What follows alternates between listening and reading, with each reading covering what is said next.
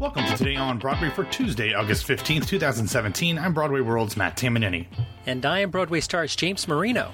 James, we got some surprising news today, and we're going to talk about it in a second, but I have a feeling that this won't be the only head-scratcher of an announcement to come over the next few weeks. While, as we say, there are always tons of shows circling Broadway, we don't know exactly what all of those shows are. So with 11 theaters having vacancies for the fall and or spring, including at least 4 in the fall right now, I think we're going to get some surprising show announcements over the next few weeks. And there are some straight-up wackadoo casting rumors floating around and some bonkers confirmed casting that hasn't been announced yet. So, James, strap in, because I think we're heading into a late summer silly season on Broadway, and I think today kind of got the ball rolling. So we're going to be doing Today on Broadway we got a theater? No, you never know. Maybe we're going to do a live show every day. We're going to charge you $300 to come in and listen to us talk for 15, 20 minutes. Speaking of that, though, they probably wouldn't pay for us talking together, but they might pay for just you, because you're doing the show by yourself tomorrow while I go and see what am I seeing? Oh, The Hitman's Bodyguard. So have fun with that one. Maybe you can make some extra money at the box office. Excellent. Me by myself tomorrow. All right, so getting the band back together is coming to Broadway. James, I mean, I don't even know what to say about this. This was one of those things that I was like, wait, what? I think that's actually what I said to you in our chat room was, wait, what? But yes, yesterday, producers, including the Mercurial one, Ken Davenport, announced that the long stagnant original musical Getting the Band Back Together will begin performances at the Belasco Theater on July 19th. Of 2018, ahead of an August 13 opening. Yes, that's a year from this past Sunday. The show will be directed by Urinetown Tony winner John Rando and will feature a score by Mark Allen and a book by Davenport and the Grundle Shots, a group of actors who improvised scenes that Davenport then apparently crafted into a script. One of the Grundle Shots is actually apparently Sebastian Arcellus, so that's kind of cool. Sarah Salzberg, the original Logan Schwartz and Grubenier in the 25th Annual Putnam County Spelling Bee, also contributed additional material. She wrote the play Miss Abigail's Guide to Dating, Mating, and Marriage, which Davenport also produced. According to a press release, in the show, Mitch Papadopoulos always dreamed about being the next Bon Jovi, but he chose security over stardom and left those daydreams behind for a day job. For a while, he thought he had everything, the high-paying job, the high-rise apartment, until his 40th birthday, when he got handed a pink slip and had to move back home in with his mom in Sayreville, New Jersey. And when his high school arch nemesis with a 20-year-old grudge and a tangerine spray tan threatens to foreclose on their house, this big shot banker must save his small town home the only way he can, wait for it, by winning the Battle of the Bands. Oi. The show played the George Street Playhouse back in 2013 and starred Tony nominee Allison Frazier and Rock of Ages favorite Mitchell Jarvis. In a Broadway-aimed workshop in 2014, Constantine Maroulis and Mary Lou Henner were involved. At this point, there is no cast announced for the Broadway run, but if you sign up for the show's mailing list, you can get a 7-song demo cast album. James, I listened to the whole thing, and it was a whole thing. Let's just say that the songs were, in my opinion, much, much better when they were the score for The Wedding Singer. Obviously, a lot can change between a 2014 workshop and a 2018 Broadway run, but the songs didn't do much for me other than make me slightly offended and even more than slightly uncomfortable. If you listen to the songs, you'll know what I'm talking about. James, this isn't the first time that a show has been announced for a Broadway theater, a specific Broadway theater, more than a year before opening. We are currently waiting for King Kong to take the Broadway next fall. However, it is pretty unusual, so I had to ask myself, why was this being done? Other than the obvious to encourage investors to contribute money for the better part of a year, the Belasco Theater is currently home to the Terms of My Surrender. And then, beginning on December 5th, we will welcome the one-of-a-kind Mark Rylance into that house in Farnelly and the King, which is scheduled to run through, this is important, March 25th. Now, obviously, extensions are possible, but even if there aren't any extensions, that's almost certainly not enough time to get a new show into the Belasco ahead of the Tony eligibility deadline. So I could probably understand the Schubert's thinking with this show, which has been hoping to find a home for, at that point when it opens, 5 years. Get him in there. Give them this long leeway to try to raise enough money to make it successful. They can pay rent over the summer when it might be tough to fit another show in there if they don't want to open in the summer, even though that's becoming a fairly popular strategy recently. Then, if getting the band back together becomes a hit, great. They've got a hit at the Belasco. However, if it doesn't, they've still got plenty of time to get something new into the house during the fall, maybe if this closes around Labor Day. What do you think? That's like 5-dimensional chess. Hey man, that's what I do. You've seen my spreadsheet of Broadway houses. Right. You know that's how I roll with this stuff. You lost me back with Ken Davenport wrote this. I was 5 pages ago in the script. I don't know if he wrote it or if he took what the improvisers wrote and then I don't know. It's Ken Davenport. I don't know. It's like he's building a studio system. They're like all Davenportites that have done Davenportian type of things. Davenportian, I like it. Davenport acolyte. No, something. We got to come up with a T-shirt there somehow. Oh Lord! All right. Let's talk about last week's Broadway grosses. Grosses, yeah, don't worry about it. Okay. The numbers are a little bit deceiving, James, because overall Broadway was down 3.54%, or $1,112,265. But $878,366 of those dollars came from one show. So when you consider that this was the first week post Indecent, everything else stayed fairly steady. James, I don't know if you've looked at the grosses yet, but do you have a guess off the top of your head as to what that show that lost more than $878,000 was?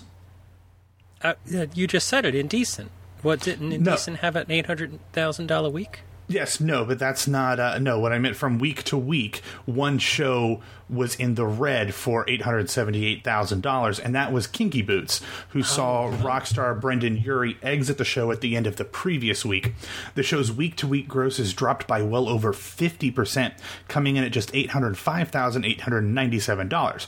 Now, James, considering that this is a show that's been open for more than 2 years and has long since recouped, and has its original stars returning next month to play the show through the end of the year, that actually isn't a terrible number.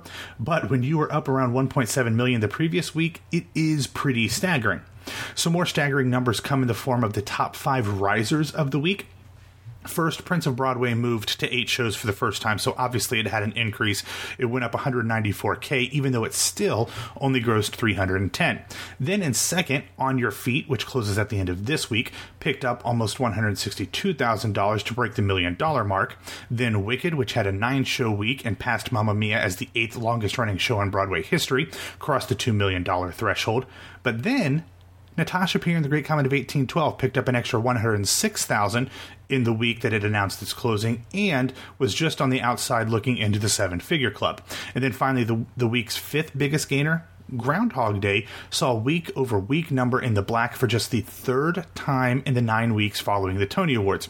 It picked up almost $97,000 to come in at $704,000. James, I think it's probably premature to assume that had anything to do with Bill Murray's back-to-back trips to the August Wilson, but that obviously couldn't have hurt. Overall, Hamilton, obvi, led the way at $3,040,435, followed by The Lion King and Hello Dolly, both at around $2.2 million. The aforementioned Wicked and then Aladdin at $1.7. Also above $1 million in sequential order were Dear Evan Hansen, Come From Away, The Book of Mormon, The Phantom of the Opera, On Your Feet, as previously mentioned, School of Rock, Anastasia, which is really the least discussed hit on Broadway in a while. It's grossed 7 figures in 6 of its 18 8-show weeks on Broadway, so let that sit in there because we don't talk about Anastasia almost at all. And then wrapping up the $1 million list is Charlie and the Chocolate Factory. James, the only play currently on Broadway that's playing an open-ended run is The Play That Goes Wrong, and it's sputtering a little bit, although it's kind of staying steady too. Last week it brought in $332,000, and while I don't think it's an extremely expensive show to run, at less than 50% of gross potential, I wonder how long it has left. It has only been above $500,000 once in its time on Broadway, and above $400,000 only 3 other times. So I wonder how long J.J. Abrams and the show's other producers will keep that one around at the Lyceum. Another show that caught my eye this week, James, was Beautiful. It came in at only $675,000, which, again, for a fairly long-running show that's already recouped, isn't terrible, but it also isn't great. However, James, if you recall, last August, the show was hovering in the low to mid 700s, and a lot of people, myself included on this very podcast, assumed that it would end up closing around New Year's. But after Labor Day of 2016, it rocketed up, passing $1 million twice in October and twice in December, and averaged $927,870 per week through the end of the year, beginning on Labor Day. In fact, after Labor Day, it was only below $900K 4 times during 8 show weeks the rest of the year. Now, James, I have no idea what will happen again with Beautiful this year, but if Roundabout is hoping to get the Stephen Sondheim Theater back anytime soon, I wouldn't be too optimistic. RTC hasn't announced its Broadway season yet, so I don't know if they're trying to wait and play games to see if they can fit something else into the Sondheim, but if I were them, I would not bank on seeing Beautiful go away anytime soon. Now to wrap up here real quick, James, on our Bubble Watch, now that Bandstand has announced closing for next month, Warpaint is the lowest grossing musical still kicking around from last season that hasn't announced a closing date. It did have a slight $10,000 bump last week, even though last week was its worst week on Broadway, but still grossed only $581,521. From there was a big jump all the way up to A Bronx Tale, which moved back up above $700,000, as did Groundhog Day. Now, then you've got Miss Saigon, which we know is already scheduled to close on January 8th, but it's not doing too great at just $620,000. It's the lowest week that the show has had on Broadway. However, James, back to five-dimensional chess.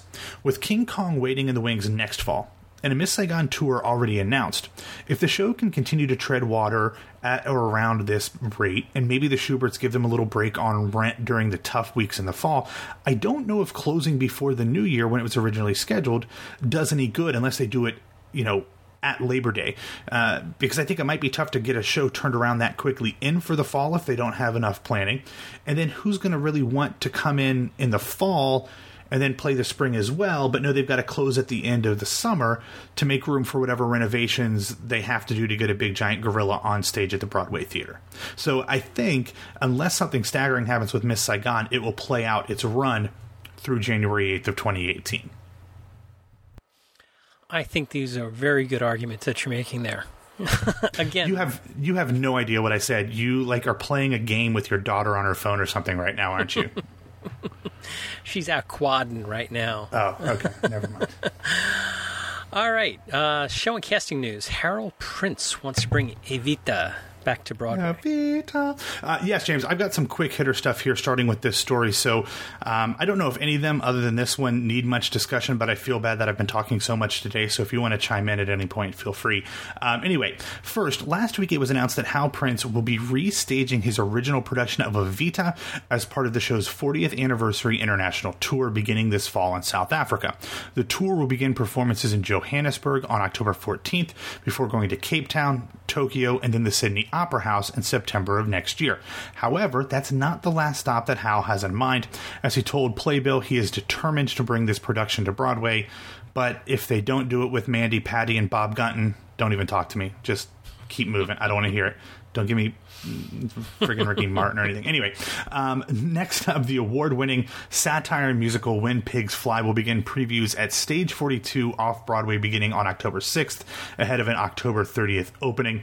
In a hastily booked theater under renovation, Howard struggles to put on a lavish musical review over numerous obstacles, including the near mutiny of his cast and the nagging memory of his high school guidance counselor who told him he'd succeed when pigs fly. Apparently, this had a beloved off-Broadway run before, so this is a revival, and I've heard the big thing about this show is the costumes, so I'm hoping that they do the costumes as well as everyone's been talking about. Also off-Broadway yesterday, the Irish Rep announced casting for the New York premiere of the late Brian Friel's The Home Place. It will be directed by Charlotte Moore, and performances begin on September 27th, and it is scheduled to run through November 9th. We will have that complete casting. There aren't any huge names, so if you want to check out that casting, it'll be in the show notes. And then finally, in this section, 2 more off-Broadway stories. On Monday, the King Company announced that their season will feature The Lonely Planet by Stephen Dietz. The show will run October 3rd through November 18th. And then in February, A.R. Gurney's Later Life will run from the 27th through April 14th. Both shows will be directed by Jonathan Silverstein. And then the York Theatre Company announced that they will present the New York premiere of the new musical Desperate Measures, which features a book and lyrics by Peter Kellogg and music by David Friedman. The show is, quote, a foot-stomping, knee-slapping new musical with a nod to Shakespeare's Measure for Measure. Of course it is.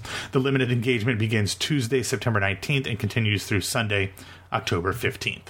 And then one more thing, James, we wanted to send out a congratulations to Tony-nominated director and choreographer Dan Konectis, who is the new artistic director at Houston's Theater Under the Stars. He's worked with them on shows before, and he is going to be taking over as the artistic director there. That's one of those great regional theaters outside of New York that, if you don't kind of pay attention to all the stuff that pops up on Broadway World and the other sites, you might not know about, but they do a lot of really good work down there.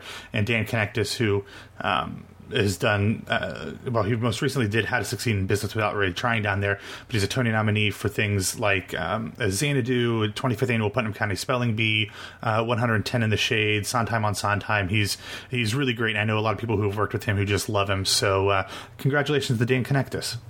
All right. Our friends over at Broadwasted are going to release a new radio play, Broadwasted Away, today. Yeah, I have no idea what this is going to be, but they are doing a 3-part. You never know with those guys; they're crazy. They are going to have a 3-episode radio play. I don't know if it's going to be a musical or not. I don't think it is. It is written by Kevin, who's one of the 3 hosts, and they've got some insane people a part of it. Everyone from Michael freaking Cerveris to Jeremy Jordan to Queen Leslie Margarita, our friend Robbie Rizal, Max Crum, Lily Cooper, Tony nominee Mike Feist, Tony winner James Monroe Iglehart, Will Rowland from Dear Evan Hansen, and Andrew Bradis, annoying actor friend, and many, many others. Haley Podshun from Hello Dolly is in there as well. I have no idea what this is going to be, but I love that they're kind of doing something different. Kevin is by trade a theater writer, so it's fun to see him doing that. And as I told them in an email earlier yesterday, I was kind of underwhelmed by that 36 questions 3-part radio musical that Jonathan Groff was a part of. So hopefully this will be better. But that being said, James, you're doing, as I mentioned at the top of the show, you're doing tomorrow's episode by yourself. I'm doing the following day's episode by myself. So I think I'm going to grab Kevin to chat for a few minutes to kind of tell us about that after the first episode is out. All right. Why don't you get us out of here? Thanks for listening to Today on Broadway. Follow us on Facebook and Twitter at Broadway Radio, and you can find me on Twitter at BWWMatt, and subscribe to Something Like a Pop on iTunes, Stitcher, or Google Play. And my name is James Marino from BroadwayRadio.com and BroadwayStars.com. It's Tuesday, so get out there and take on the world. I will be back and talk with you on Wednesday. Matt will be back on Thursday. Then maybe the both of us will be back on Friday. We'll talk to you then.